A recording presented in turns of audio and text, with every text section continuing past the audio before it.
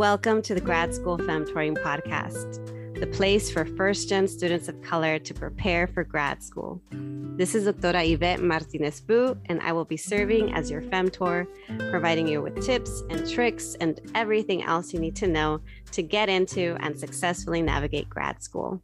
For over 10 years, I've been helping first-gen students of color get into top grad programs in their field, and I'm really excited to support you on your academic journey too.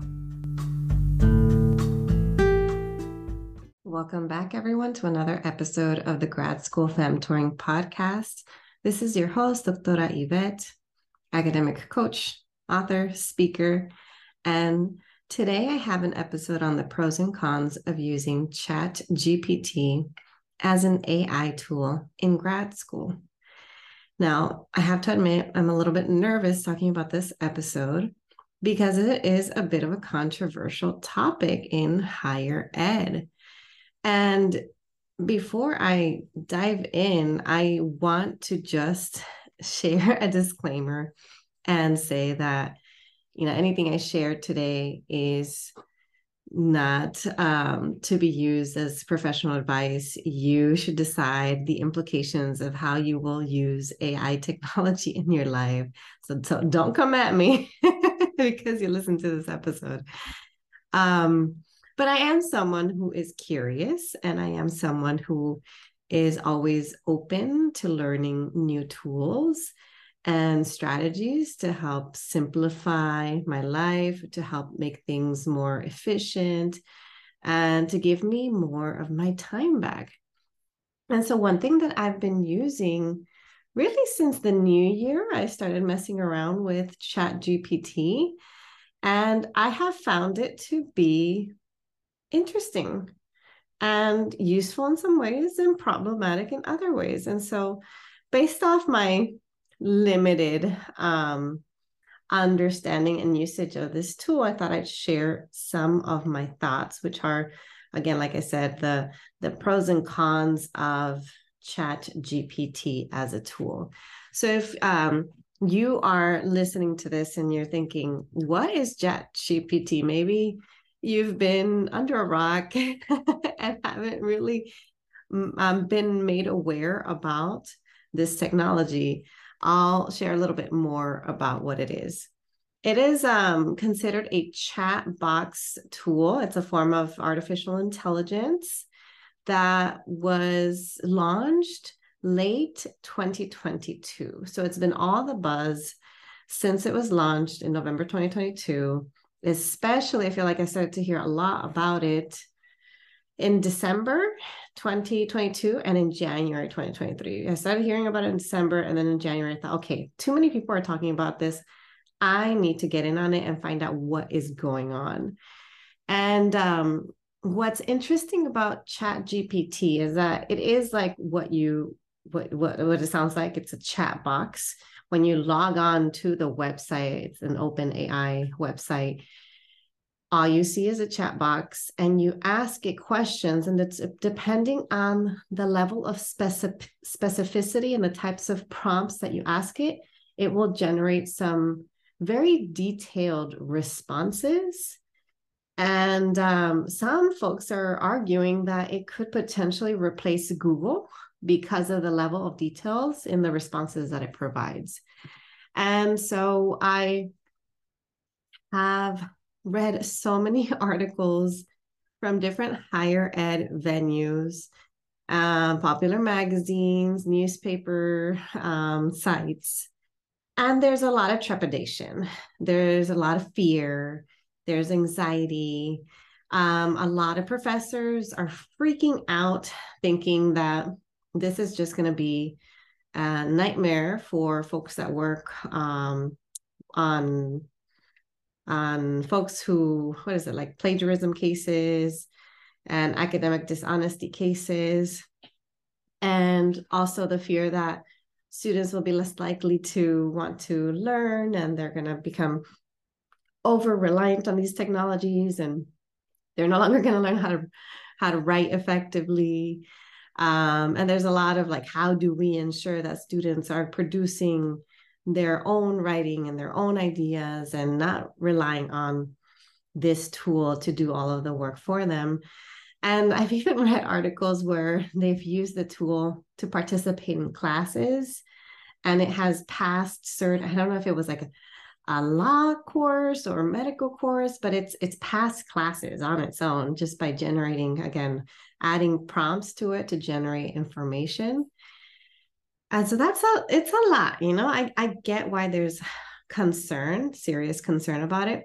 But on the other side of things, I also get why there can be excitement and why there could be so much potential with it in terms of using it as a tool. And so I wanted to provide my, I guess, understanding of the tool and of the pros and cons, and then share some examples of how I've recently been using it and what my overall thoughts about it are.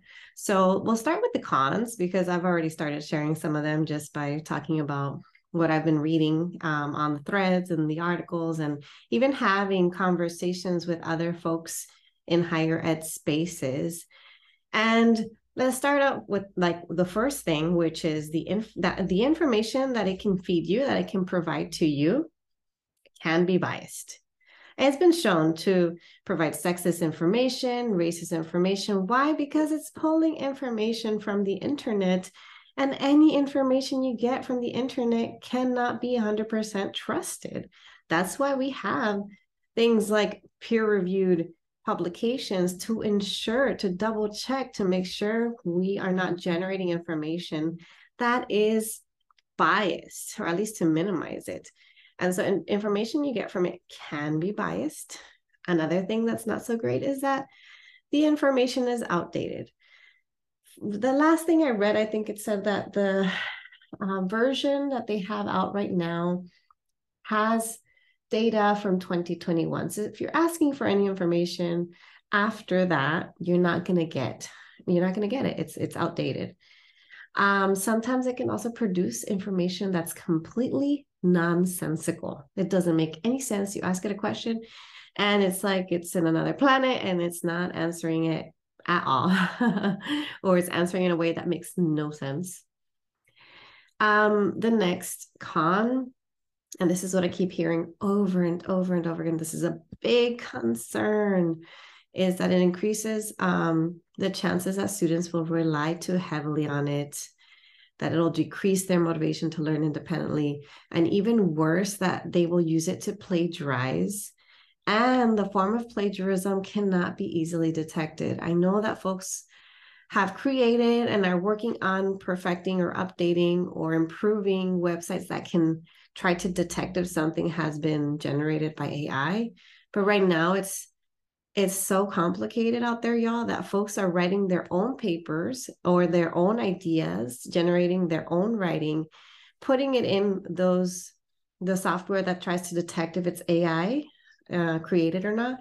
And it's saying that it's 80% of it or more has been generated by AI, when that person know that they themselves wrote it. So again, that's a little tricky. That's a little complicated. That is concerning when it comes to plagiarism cases. And I will tell you this, plagiarism cases are probably going to go up. I am almost 100% sure that the plagiarism cases are going to go up. Why? Not because it means that more people are going to plagiarize, but because more folks are going to be on the lookout for it. This happened during the pandemic. During the pandemic, because of this switch to remote courses, there was fear, more of a higher concern that students would be plagiarizing during that time. And so when more folks are on the lookout, of course, the cases are going to increase. And when folks are not really on the lookout and not really checking and not using software that detects plagiarism, it just makes sense. So if more people are aware, okay, there's access to this technology called ChatGPT, students can ask it to write essays for them. Now I'm going to buckle down or double down or really focus on double, triple checking every assignment to see if it's been plagiarized. So again, that's a problem. It's going to be a big headache for institutions of higher ed and for the folks, again, that work on cases that have to do with academic honesty and dishonesty. And then another con has to do with how we don't really know what this technology is going to do with our information. And so proceed with caution. Don't provide any sensitive information. Don't provide information that you wouldn't want to be out there on the interwebs. And yeah, that's the part that's scary. It's just like there was that one app that a lot of folks also around that time in over the new year, a bunch of people were using this app. I don't even know what it's called because I myself didn't use it, but they were putting in their pictures, and then this AI app was generating artwork based off their headshots. And there was this big kind of like ethical dilemma about how this AI technology is robbing from artists. It's pulling techniques from different artists and then using it to generate new art and not granting these artists credit for pulling from their art, from their techniques. And so it's been a big case of, it's a case of ethics of how do you move forward in a world where there is technology that could potentially assist you in your work, but then at the same time, you're not 100% sure of the ways that it is generating this material for you. And so in my case, I opted not to use that app because I did not feel comfortable with having my face out there with, I don't know what it's going to do with my pictures. And I also didn't feel comfortable knowing that it was actually robbing, like artwork or artistic techniques from artists out there who have found some works that have been AI generated that look very, very similar to their own. All right, that's a lot of cons. And I understand if you're afraid, if you don't feel comfortable, if you don't even want to try it, but I would encourage you to at least test it out, at least see what's going on, mess with it in whatever way feels safe with you so that the fear can decrease a little bit and you have a better understanding of what you're dealing with, especially if you are an educator, especially if you are a teacher, an instructor. And, some professors are leaning into it and incorporating it within their assignments because a lot of students are going to use it whether you like it or not. And so better to know a little bit more about this beast that you're facing. And you don't have to incorporate it, but at least know again what students are using it for, how they're using it, and the implications for even how you write your syllabi, how you work on your assignments. Are you going to need to add a ChatGPT clause or something, some sort of language on your syllabus about the ways they can and can't use it for the course? Okay, so now let's go to some of the pros. And one thing that immediately to me feels like a pro is the fact that it is an accessibility tool. Right now, there's a free and a paid version of it, but it means that anybody can access it. Anybody who has access to the internet can access it. Whereas before, if there were cases of plagiarism and things like that, folks had to go out of their way to hire someone to write papers for them, to go on a website and pay for things. I'm not saying you should use it to plagiarize. Don't do that. No. But I'm just saying in terms of using it to generate ideas, to help with identifying things like templates, for explaining subjects in basic ways, for organizing information, synthesizing information, it can be used as a helpful tool. And I appreciate that it's available to everyone, that it's not gate kept, that it's not behind a paywall. And so that to me is a pro. Another thing that's a pro is that you can use it to brainstorm and generate ideas. Again, you're not relying on it, or I am not relying on it to teach me anything new, but I do like it as a way of generating ideas. I also think it's a great way of generating templates. So if you're writing emails, if you're working on a resume, if you're working on anything like that. I'm not a fan of plagiarism, but I am a fan of taking a look at different templates for different forms of writing so that you can get a better understanding of what's expected of you. A lot of times when I work with clients who are struggling with some sort of assignment in graduate school, it's because they don't even know what's expected of them. They're asked to write a dissertation proposal and they've never seen sample proposals in their field. That's one of the first assignments I give them, their homework. I say, okay, you're struggling with your proposal. Do you have any samples? Okay, ask folks from your department for samples. Take a look at how are they structuring it? How long is it? And then they can give you an idea of how long you might want yours to be, what type of sections you may want on yours. So the same goes with templates, taking a look at how something is structured, organized, what's expected. That can be helpful.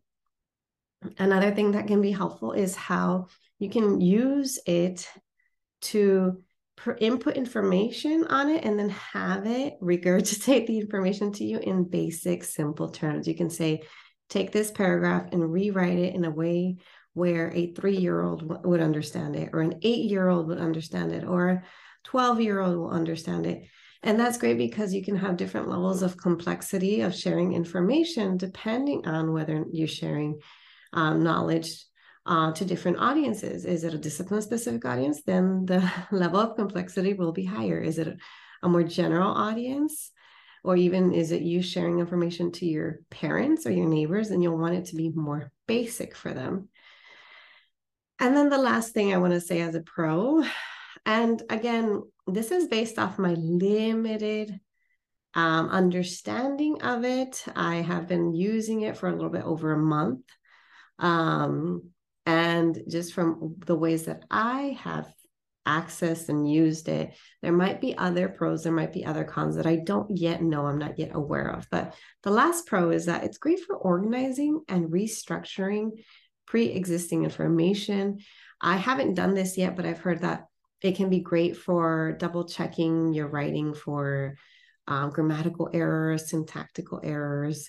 And that's a great, it can be used like another spell check tool. And just like a lot of folks use things like Grammarly or other apps to help them spell check, things like that, you could use this AI tool for that as well. All right, so now let me share with you a couple of examples of how I've used it in my day-to-day life. So as you know, I'm an academic coach, and I'm also working on a book project, and I'm also a podcaster, and I write blogs, and I write email newsletters, and I do content creation. So I share useful, valuable information on my social media, on Instagram, LinkedIn, and TikTok. But I'm most active on Instagram. And so I'm constantly working and generating information and writing and putting things out there that I find would be helpful to my audience, first-gen BIPOC students.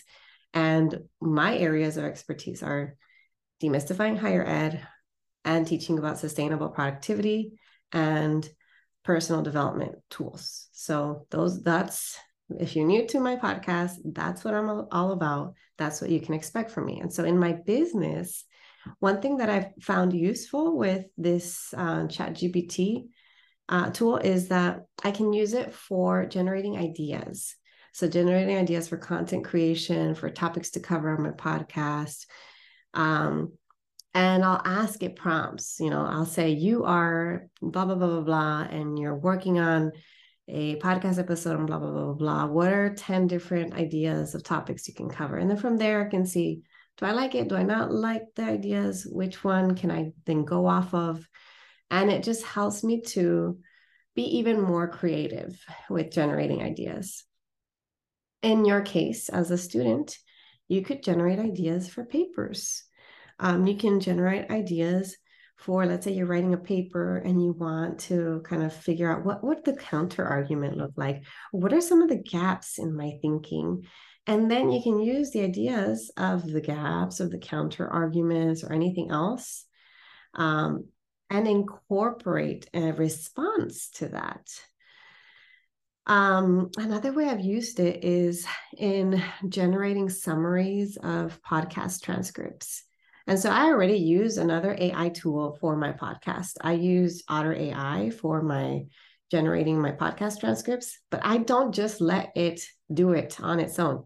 That's the thing about these tools.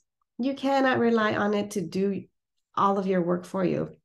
And so, for instance, Otter AI, my VA and I, we use it to generate transcripts of all of my audio recordings. But then the next step is that my VA or myself will go in and will edit the transcripts, because it'll look like a bunch of big paragraphs and a lot of things are misspelled. And if there's any Spanglish or Spanish, it won't pick that up at all. Some names it won't pick up either. And so we have to do the extra editing step no matter what. So we can't rely on it solely for generating the transcripts. And so in this case, pulling from the transcripts that we've already edited, I can then input that information to ChatGPT to generate summaries of these transcripts. And then from those summaries, usually I ask for it to give me a couple of bullets of summaries. I'll think about which I'm going to keep, because I can tell what were the main ideas from what I remember. What are the main ideas from this episode I recorded or this guest that I had? And it's great because it gives me ideas and language as a starting point, which I then can pull and write my own information off of that. In your case, you could use this for summaries of articles, for generating summaries of books you've already read. And here's the main thing. It should be for material that you are already familiar with, for readings that you've already done. It should not be for you to learn something from scratch. I don't recommend it at all for that. I know actually some graduate students who use a website called, I think it's Janae.io, for generating summaries of academic articles. I personally have not used it, but I am familiar. I know that it exists in case y'all want to check it out. But again, in every case, I say rely on it to help you, assist with you with information you already know. All right, the other way that I use it in my business is to assist me with generating discussion topics, generating interview questions for my podcast. In your case, you might be able to use it to generate ideas for teaching discussion sections or for in-class discussion questions. The idea generation of it is a lot of fun. And again, it can induce a lot of creativity because it might generate ideas that you hadn't previously thought about. Now, in my day-to-day life, as you know, or some of you know, I have been living abroad for over a year now. I'm in Portugal. The language here is European Portuguese. E não falo português muito bem. Falo pouco português. I'm trying to learn. I don't speak it very well. It sounds like Porglish or I don't even know.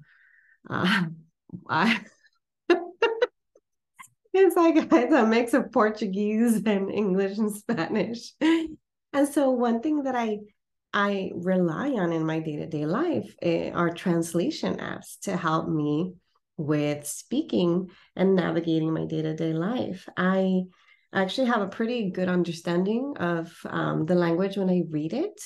And so when it's spoken, it depends on how fast someone is and how they enunciate certain words. But because I can understand it very well when I read, I can use ChatGPT to translate things for me. So sometimes, some memos I need to send via email and I send it in Portuguese. And so I have had it translate from English to Portuguese, and then I can double check the translation because of my ability to understand the language once it's written. So I've used it for that. I know other people who use it for translating information as well. And if you're in a graduate program where translation work is involved, You could always use it for your translation as well. But again, like I do, double check the work for any inaccuracies. The other way that I have used the ChatGPT tool is through my home educating and homeschooling. I have homeschooled my 9-year-old before, and I'm not necessarily 100% homeschooling right now because he does go to a private school. But when we return back to the States later this year, we do plan on homeschooling again. And so I'm pulling some resources, information, creating a plan.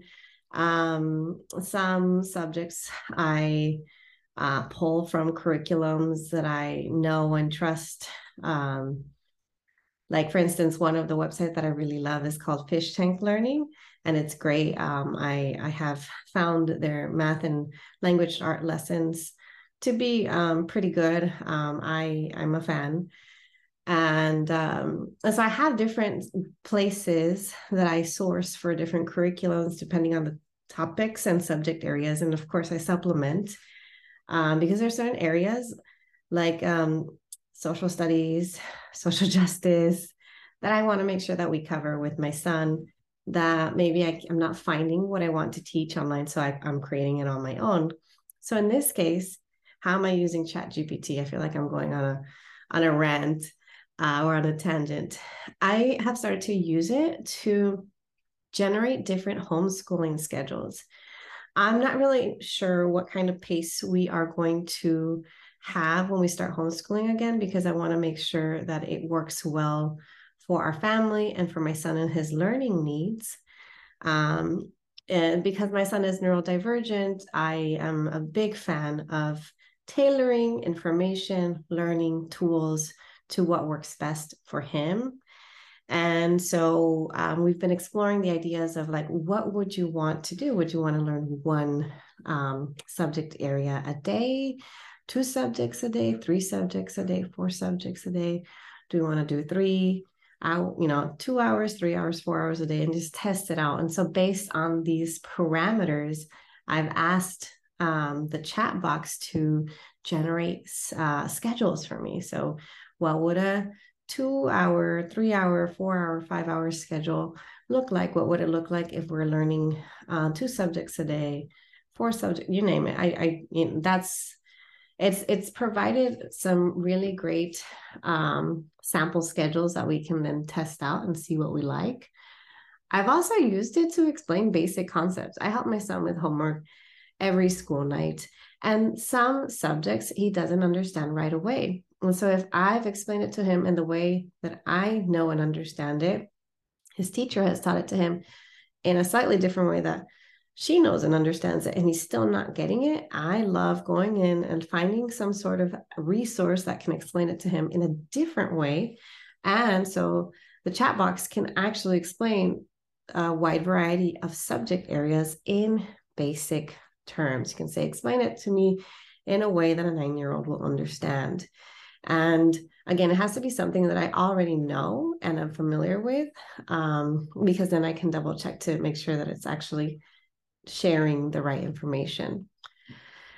So in all of my examples, I double check the information. I am not relying on it solely to do work for me. I am asking for assistance in generating ideas on topics I have previous knowledge about and ample knowledge about. And that's the key for me.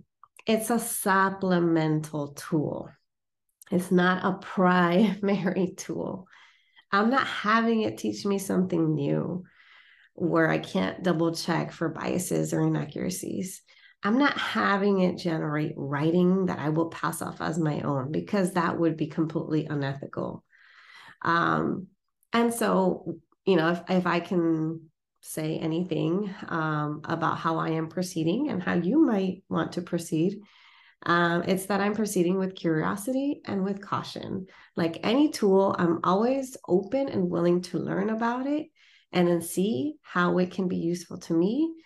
But if it's not, I move on. And I have to understand that there are risks and rewards involved in anything that we use. And again, if I know that this is the future of where we're going in terms of technology and education and access to information, then I want to be informed. That to me makes me feel like I am empowered to do something about it because I am aware of it. And so I do think it can be used as a useful learning tool. I actually don't think that it will ever replace classrooms. I don't think it will ever replace teaching professions. And again, test it out, see what you think, proceed with caution, but don't be afraid. Don't avoid it altogether, because I think that we're moving in that direction in a lot of different ways. And I know some folks say, like, get with the times. And in this case, I have to somewhat agree. Let's see how we feel, see how it goes. Be aware, be cautious.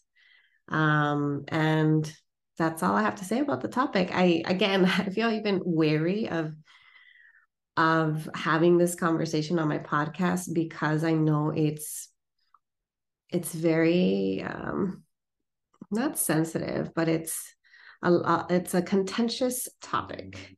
And a lot of folks have very strong feelings about it. I don't have super duper strong feelings for or against it. And so that's why I am using it, playing with it. But again, it's not going to replace me. So that's all I have to say. I hope you all have a great rest of your day.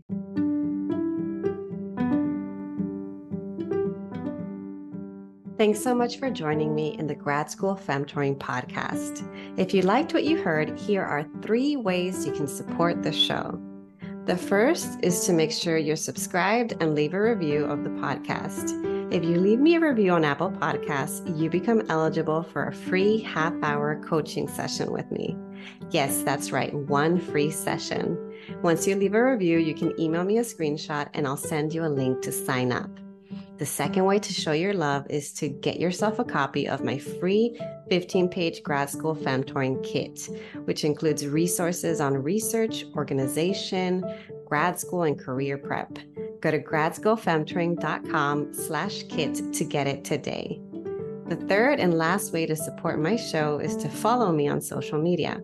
I am on Instagram, LinkedIn, Facebook, Twitter, and occasionally TikTok with the handle @GradSchoolFemtoring. Thanks again, and until next time.